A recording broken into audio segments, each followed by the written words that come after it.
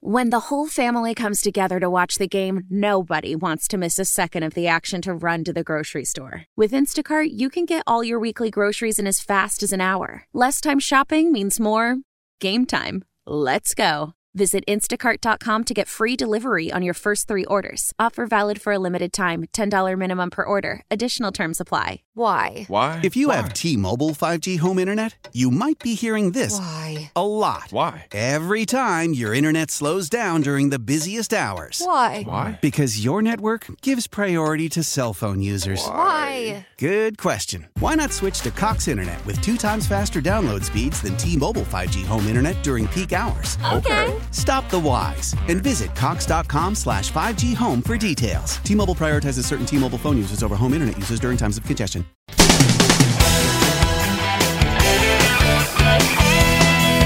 Mike's on. He's ready to go. On the Fan. New York Sports Radio. Mike's on. Mike's on. He'll get you the sports any way that he can. It's Mike Francesa on the Fan. Sports Radio 66 and 101.9 FM. WFAN. All right, we come to you on this Tuesday evening, brought to you, of course, by Casamigos Tequila, brought to you by those who drink it on the second day of June. Good evening, everybody. Take you right up until 7 o'clock. We click another day off without a lot of news except another passing, and as I've said, over the last couple of months, it seems like we get somebody notable almost every day. Unfortunately, we have another one this evening. And one that I remember very well and who really burst on the scene with an incredible impact. But we'll get to that in a minute. Where we start is where we seem to be every day. You know, when the pandemic broke out, they sent us home to watch and wait. We've spent months watching and waiting for a plan, waiting for some news to return, waiting for some good news in some way that has yet to come. All that's happened is something else knocked it off the front page, knocked it off the screen, knocked it out of our consciousness for a couple of days. And now we're back again to sitting at home and watching and waiting to see when our cities and our communities will be back to a sense of safety and normalcy, where they will get these cities back under control, because clearly they're not under control right now. And it isn't any one group you can point your finger at. When you see looting, it doesn't mean the people who are trying to protest in earnest are out there looting. Many of them, most of them are not. Almost all of them are not. I can't say every one of them isn't, but I should think most of them are not. The point is, though, that what has happened is it has created another crisis on top of a crisis we already had. It's put more strain on local government again, and again put an incredible strain on top of strain on local businessmen and local merchants. You've seen people in the restaurant business, in the bar business, in the hotel business, in all different walks of life, who were getting ready to open now say they won't open. Have closed restaurants, have closed bars, have closed stores, have had stores destroyed. So as this second set of incidents happens and unfolds in front of us, as we watch these protests and watch the same, they start with a protest, and then sometime before the evening's out, there is a flurry of lawlessness with confrontations between police and National Guard and protesters or those that are acting as protesters or masquerading as protesters, and then obviously those who are there to see what they can take out of a storefront, which we know is going on. I mean, we can see it before our eyes going on. And that becomes a very, very big part of this. And it has touched not just the big cities, it's touched the communities. You can drive around Long Island and see them boarding up stores the last couple of days. See them boarding up shopping centers the last couple of days. Places where there were not boarded up. And in the city, I'd been down in Soho near the Fan. I'd seen things boarded up from the day they had the pause. Some of the stores boarded up immediately. Others did not. Some of those were broken into the last couple of days. Even very close to home to FAN. And we've seen, that whole thing change in the last couple of days as I watched yesterday, last night even. I watched as at 9, 10 o'clock last night, they were boarding up stores on Long Island. I saw them doing it. So this has obviously hit not just the major cities, it's hit a lot of communities. It's hit a lot of places in the last couple of days. On top of everything else. So on top of the strain that was already there as we tried to start to make the way back, we now have had this second wave. Reminds me very much, and I know you've heard these analogies and comparisons to the 60s, because there was more than one thing going on then. There was obviously the idea of racial inequality and what was going on in our cities, and then there was the Vietnam War and what that was causing and the divide that was causing. So there was more than one thing, just like there's been more than one thing here. So again, for most of us, it becomes, again, go to the one place you go now, more than anything else for news, which is your television, in this era of 24-hour news, and watch this unfold night after night, whether it was finding out the latest numbers as the virus continued to spread across the country and how bad it was, especially as it got to be so critical in our neck of the woods. And then watching the last couple of nights as we've seen what has gone on in New York City or Washington, D.C., or Santa Monica, or Louisville, or Minnesota, or et cetera, and on.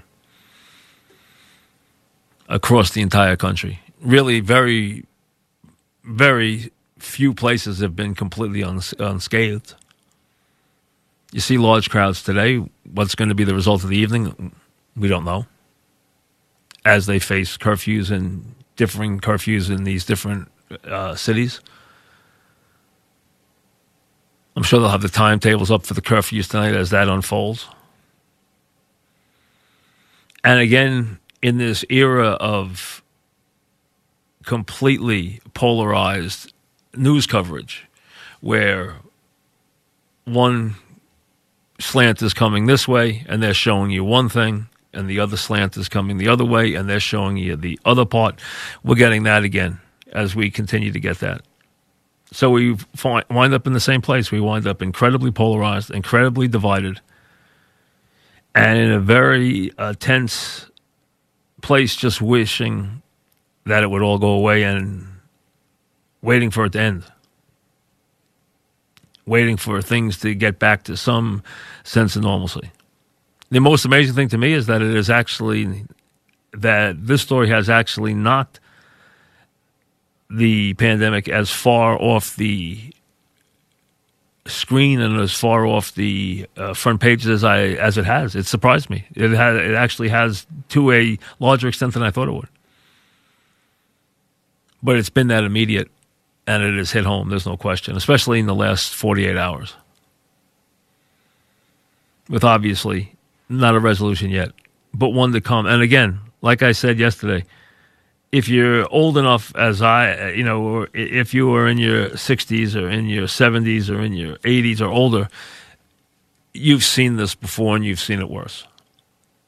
So you know we'll get through it because you've seen it worse, much worse. The 60s were much, much worse than what we've seen in the last couple of nights. Not that this is pleasant, it's not.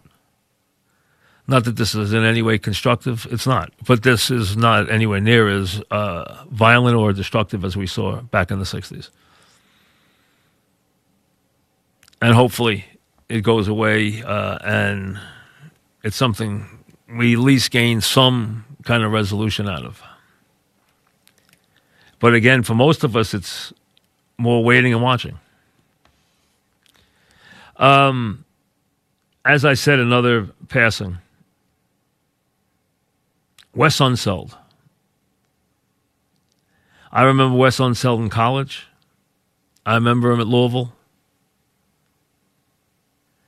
I remember him burst on the scene into the NBA with the Bullets and do something that only the legendary Will Chamberlain had ever done, and that is win the MVP as a rookie. The thing that comes to mind, two things probably came to mind. The blocky shoulders and the afro, and the fact that he threw the greatest outlet pass of anybody who's ever lived. No one threw an outlet pass on a fast break as well as Wes Unseld. The ball was gone before his feet ever hit the ground. And it was out there, and it was on its way to a lead guard, and away they went. And I loved, there were a lot of great matchups with those legendary Knick teams. But the one I've mentioned through the years that I liked, and I liked all of them. I liked them when they played the Bulls. I liked them when they played, obviously, the great Celtic teams. I liked them, but I loved them when they played the Bullets. Because there was such a perfect matchup there. With the backup, with obviously having Unseld, Gus Johnson, who matched up with, Unseld matched up with Reed, and Gus Johnson matched up with Dave DeBusschere. Jack Marin and Bill Bradley drove each other nuts at the small forward position, running off screens and running back and forth and never, ever stopping, always in perpetual motion on both ends of the floor. Early on, it was Kevin Lockery, if you remember.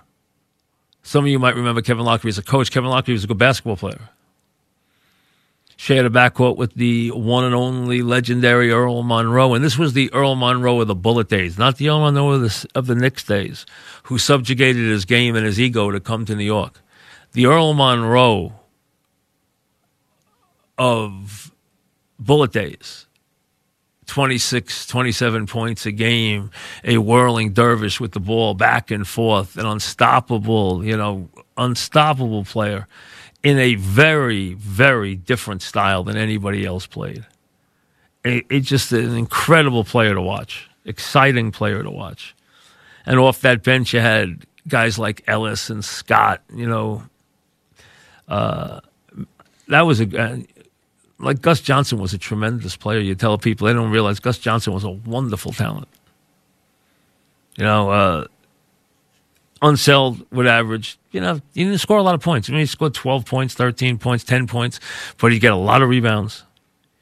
And he would lead that fast break, play good defense, 6'7", 260 pounds, built like a cement block, small, but able to play bigger players, always having to match up with bigger players.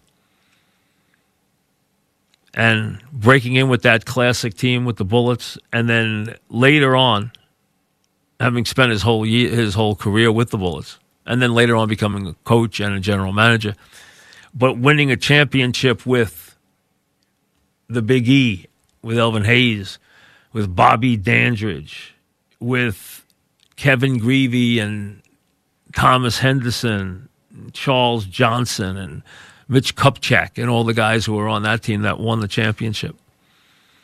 That one championship that they won. As a matter of fact, he was the MVP in the finals. Wes was. Wes Unseld, was he on the level of a Russell or a Chamberlain or a Jabbar? No. No, those guys are, top 5 players of all time. But he was a wonderful player, a unique player who brought a unique style to the game. And like we said, burst on the scene and made a difference. There are players who come in the game and make the game different as soon as they came in. Wilt did when he first came. You knew Wilt, what he changed the game. Jabbar did when he came in, he changed the game. Larry Bird did when he first came, he changed the game. Bird and Magic both did. For Bird especially coming to a bad team. And Unseld stepping in and having the kind of impact that he had. 13 points, 18 rebounds, rookie year, winning the MVP as a rookie. That's an impressive feat. I think all the great players, LeBron, Michael, Bird, go down the line who have never done that. Even Bill Russell didn't do it. Wilt did it. Unseld did it. That's a special feat. So Wes Unseld gone today, and as I said, each day it seems like, and I guess when you do this as long as I've done it, you've been through generations. You've been doing this 35 years now, and then the people you started with or you saw as a kid, a lot of them start to go now. And they had such a big impact on you. And the people who watch those games, who watch those Bullet Knick games, are right now shaking their head saying, yeah, those were what I wouldn't give to see one of those tonight. What I wouldn't give to go to Garden tonight and see one of those games. Because those were great games. Because the matchups fit so perfectly. They were just, each guy had a counterpart. They were just so balanced and so evenly matched. And in the middle of it, and without question, their leader for the Bullets. The Bullets had more exciting players, they had better players. But their leader from the day he got there was Unseld. That's just the impact he had. That's just the presence. Just like Willis, DeBusschere was the catalyst that changed things, but Willis was the foundation. He was the leader. Same thing with Unseld. Unseld was the leader. Hayes was incredibly talented, but always flighty. Monroe was the virtuoso, but that was his game. He was the scorer. But Unseld was the leader. Gus Johnson could soar to the sky and make amazing one-hand plays, jump over people. But Unseld was the leader. Had a great basketball life. When I came in today and I looked and I saw and it said Wes Unseld passed, I said, wow. I said, I have to spend a little time on that today because when I think back to an era, I think of Wes Unseld. It brings me back to an era of great basketball. It really does. And he had a great basketball life. A couple-time All-America in college. Stepping into the NBA and having the impact that he had. Also being a general manager and a head coach. As an African-American. Major impact there, too. So a great basketball life. Gone today at the age of 74. As you watch what's gone on in this country since mid-March, and I don't need to go through each day of what went on. We've all lived through it.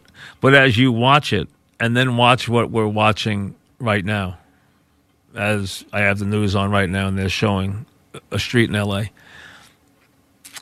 or at this moment, then they'll cut to a street in D.C., and we're watching as there is great unrest and all this division over how to handle the protests. While this is going on, we watch the players and the owners in baseball completely oblivious to everything that is going on and thinking that, hey, you guys, let this go on while we sit over here and hammer each other and can't make a deal and divide up the 40 or 45 or 50% of the $10 billion we're going to make this year. So we're only going to make 5.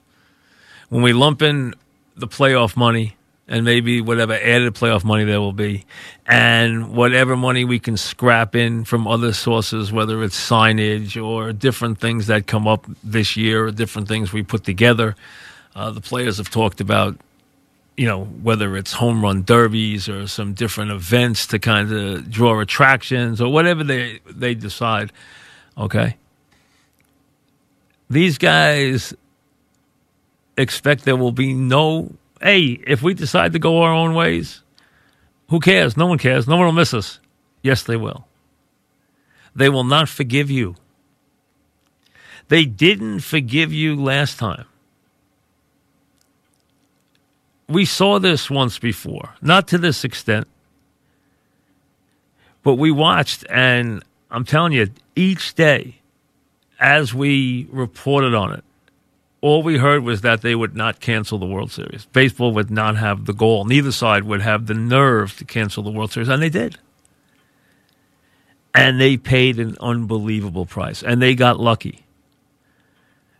And they actually had to sell their soul to get lucky because they allowed rampant steroid abuse during that era so that they could break these and set these crazy home run marks and bring people back into the seats and into the game with these home run chases and these, incredible home run feats. That's what they did. They later paid for their largesse and their, permissive attitude. They could have halted that. They didn't halt it because they didn't dare halt it while McGuire and Sosa, captured the imagination of the public and brought the game back and actually healed the game. They got lucky they healed the game that time. They are playing with fire here.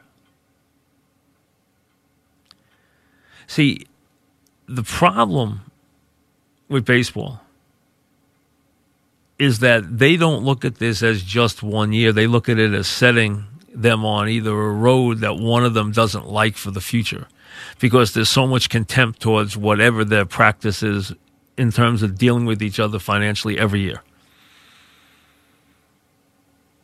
It almost makes sense this year. And listen, they've already shown you they could care less about anything. And the owners are basically saying, we want to play this regular season. We just want to get our playoff money. That's what we want to do. We want to do as little as possible to get our playoff money. We'll play 20 games and we'll play the playoffs. Then we only have to pay you a couple of dimes. The players are like, no, we want to play a lot of games. Yeah, because they want to get prorated pay for as many games as they possibly can. That's what's going on here. The owners know now that they can't get the players off the prorated pay, which means the players are going to get their salaries based on 162 divided by whatever they make. They're not going to back off their salaries. So now you got the players wanting to play 120 games or 112 games. You got the owners wanting to play 40 or 50. I'm surprised they didn't want to play 20. That's where we are. They would almost be better served to see if they could actually act like they didn't play this year and then play. Let me explain. If they don't play, everything is the same next year. The players are still under contracts, have the same number of years left on their contracts. Their contracts are told they have the same number of years left. They owe them the same number of years. They get the same number of years. They belong to that team. Players have the same amount of service time. They didn't play anymore. They didn't gain any service time. So they have the same amount of service time. They're in the same positions they were 2 years ago. So how about coming to an agreement where you act like financially and in terms of everything dealing with the sport economically, act like you didn't play this year. Freeze the books. Freeze everything like you didn't play. And then put what you feel are your recommendations for the revenue, how the revenue should be divided up. Make your best presentation and go to binding arbitration. The arbiter has nothing to say about the future of baseball. He has nothing to say about anything going forward. He has nothing to say about what happens in collective bargaining. He has nothing to say about anything except one thing: dividing up this year's revenue. There's no impact on future. The game picks up as if it didn't play this year.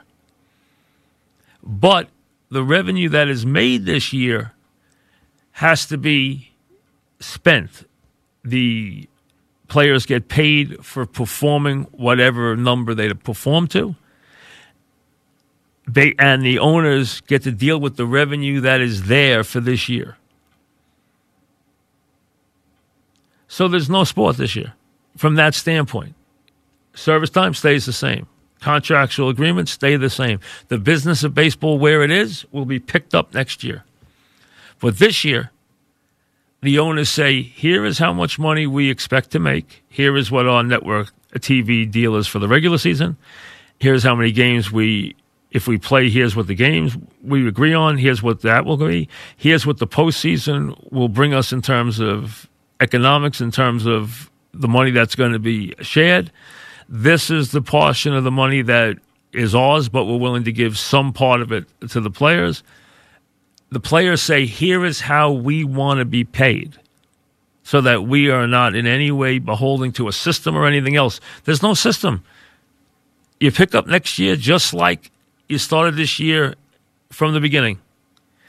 And you just take whatever the revenue is, whatever the dollar number is. If it was $10 billion in a normal year and it's $4.4 billion this year, you, as owners, put forth how many games you're going to play. You want to play, what system you want to play, and what you want to pay the players. And the players put forth their plan. Now, they agree upon health issues. They agree upon different things. But when it comes to payment, they go to binding arbitration. And let the arbitration board decide binding, which means whatever it is, it is. They agree with the players, fine. They agree with the owners, fine. They come up with something that's in between, fine. You both agree to it, and then you can play baseball this year. And you do not in any way touch the game for the future. None of it impacts it. Now, can you say, well, we can't do that. They can hold a grudge. They can always hold a grudge. They already hold a grudge. They're going to hold a grudge anyway.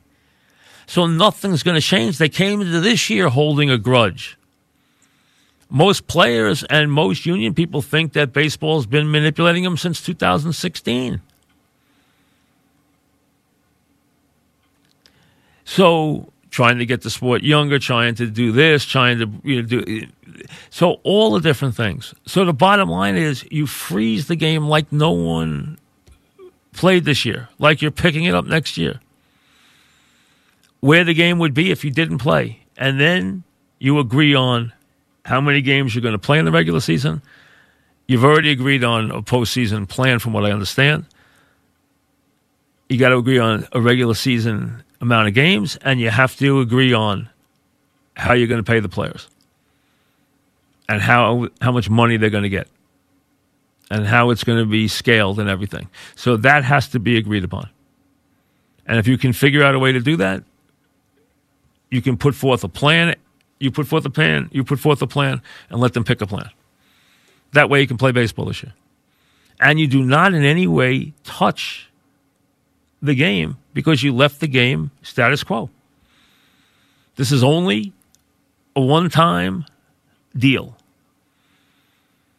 This is only for the special season that this year is. And you pick up next winter, just like if you hadn't played a game this year, which right now is a distinct possibility. Now, I don't think either side has the nerve or would let go enough of their control to agree to binding arbitration. But that would be a fair way for them to have baseball this year. Don't expect it to happen. Instead, you have the utter ridiculous in some plans of baseball offering 40 games, some 50, a couple 60, some 40 game regular season. I mean, come on. It's ludicrous.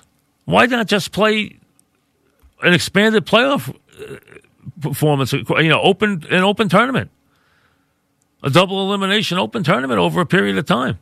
If you're gonna do that, why not just do that? If you're gonna play 40 games, no, because they have to do something for their regular season baseball money. Which again, remember, in some cities it's much larger than it is in other cities. Some people have no regular money to come back to. That's the inequity of baseball, and it's more pronounced in years like this. Now, let me get you the Mantle and Bernie Williams stats as I do each day. Here's Bernie from 6'2", 96. Bernie was off to a good start in 96. He went 3 for 5 with 3 RBIs. He was hitting .344 with a .474 on base percentage. Superb numbers for Bernie. 8 homers and 34 RBIs. Mickey, it was 1958. We haven't done that at 58 for Mantle. And he was off to a very slow start in 58. Yankees were playing well. Matter of fact, this was one of those typical games that you heard about through the years. Whitey pitched, Mickey homered. Whitey pitched, Mickey homered. Mickey hit his 5th home run, just his 5th, 15 RBIs. Very slow start for Mickey. Batting just .290 at this point. As the Yanks went to 28-10 and bested the White Sox 3-0 behind Ford 6 to win. And Mickey homered, which there was always this idea that when Whitey pitched, Mickey homered. Whitey pitched, Mickey homered, Yankees won. That was always the scenario. Back after this.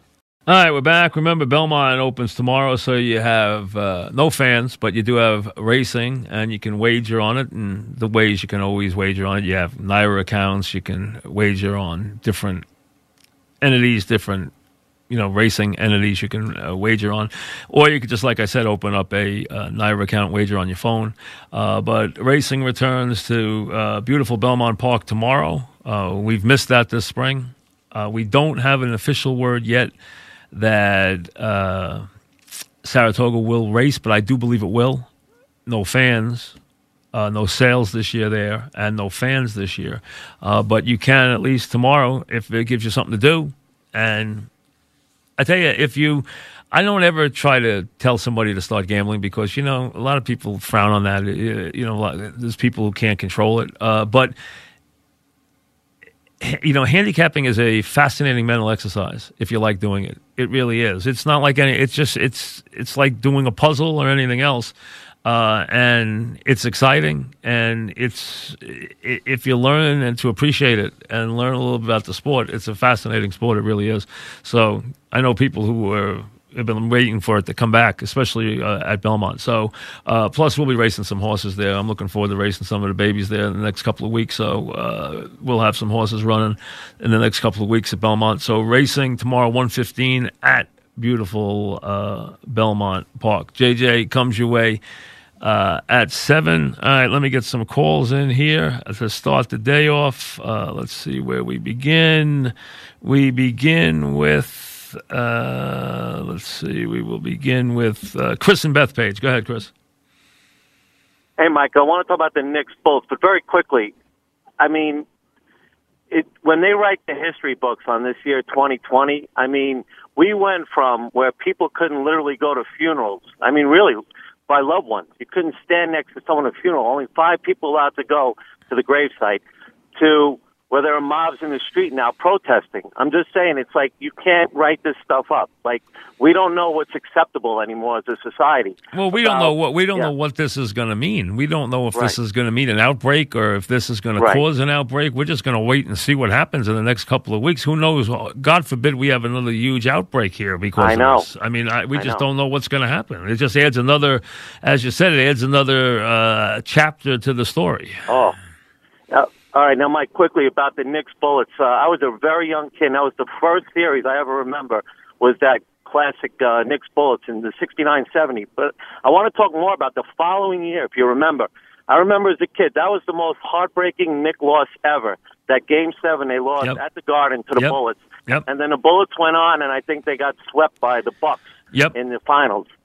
But Absolutely do you recall, because like I said, I was a young kid, do you recall the particulars of that Game 7? Because I remember it was close. If I remember right, it was 89-88, I think, was the final score, I think. I could be wrong. But do I remember the exact everything about the game? I do not off the top of my head. I do know that it was a very tough series. They always played great games. They always played close games. They always played classic games.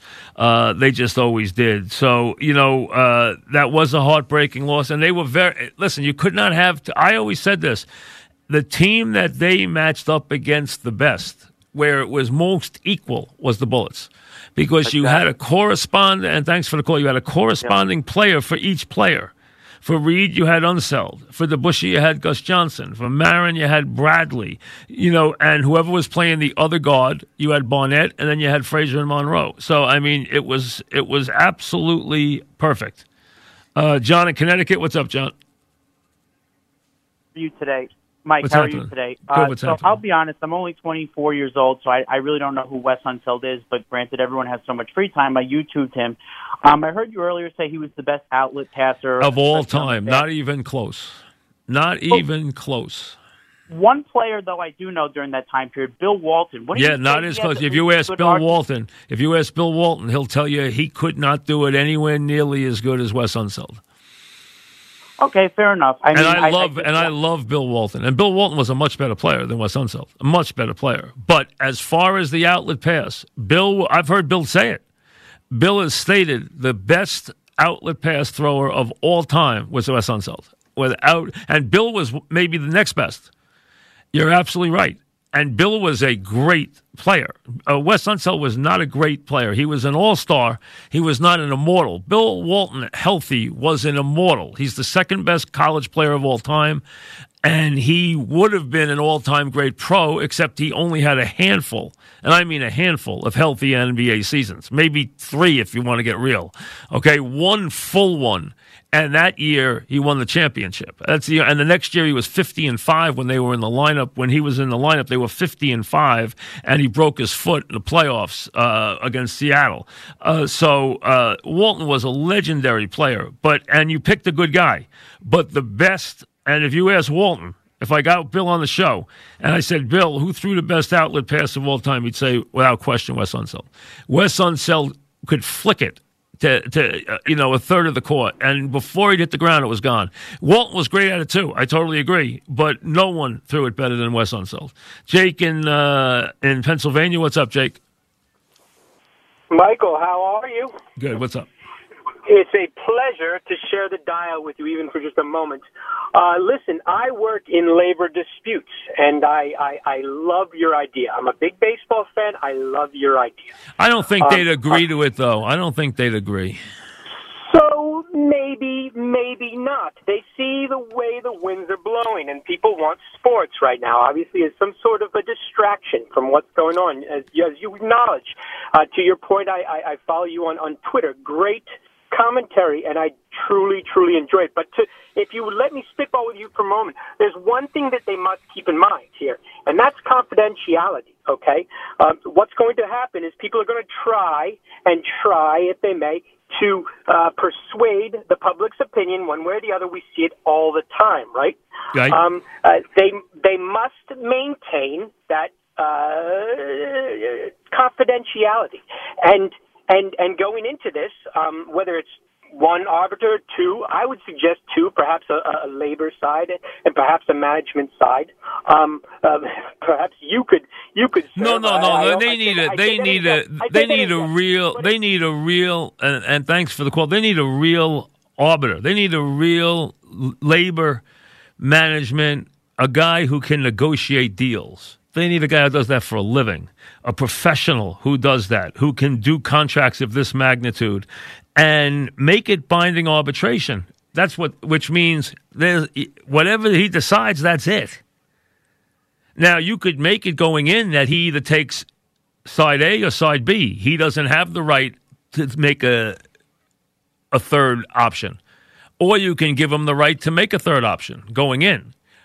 Or you make it where he takes A or B. He takes the ones so that you have to put one forth as the union side or the management side. You have to put one forth that is fair, because if you make it outrageous, you know he's not accepting it. So you have to take both sides into consideration if you want yours to be chosen.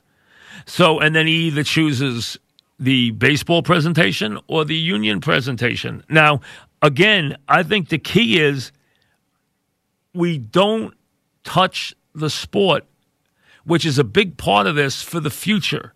We go back next year just like we didn't play this year.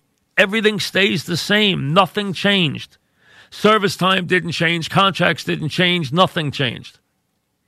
So that nobody gained an unfair advantage in the crisis year. That's why I brought that forth, because it is a unique year, and it is a unique amount of money. And just figure out a way to make it, for this one-time deal, make it a deal that both sides can live with and agree. I don't think these two, knowing the way they negotiate, I don't think they'd either give up the power. I don't think either one would ever allow an arbitrator to make that decision. Steve in Chappaqua, what's up, Steve?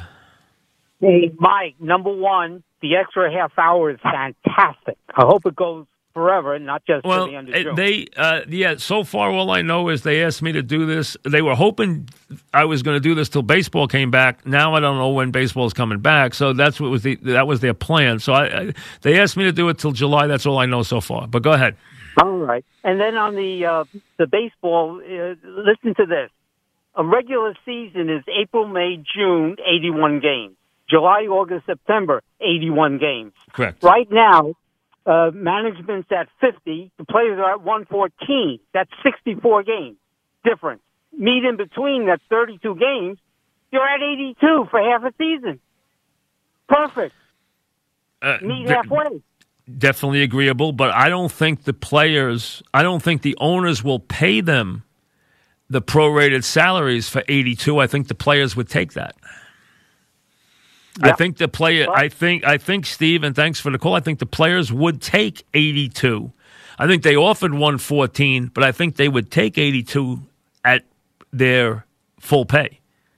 Prorated salary of 82. I don't think owners will pay them prorated. See, some of these teams, you have, look at your pools here. You have your network television playoff money pool.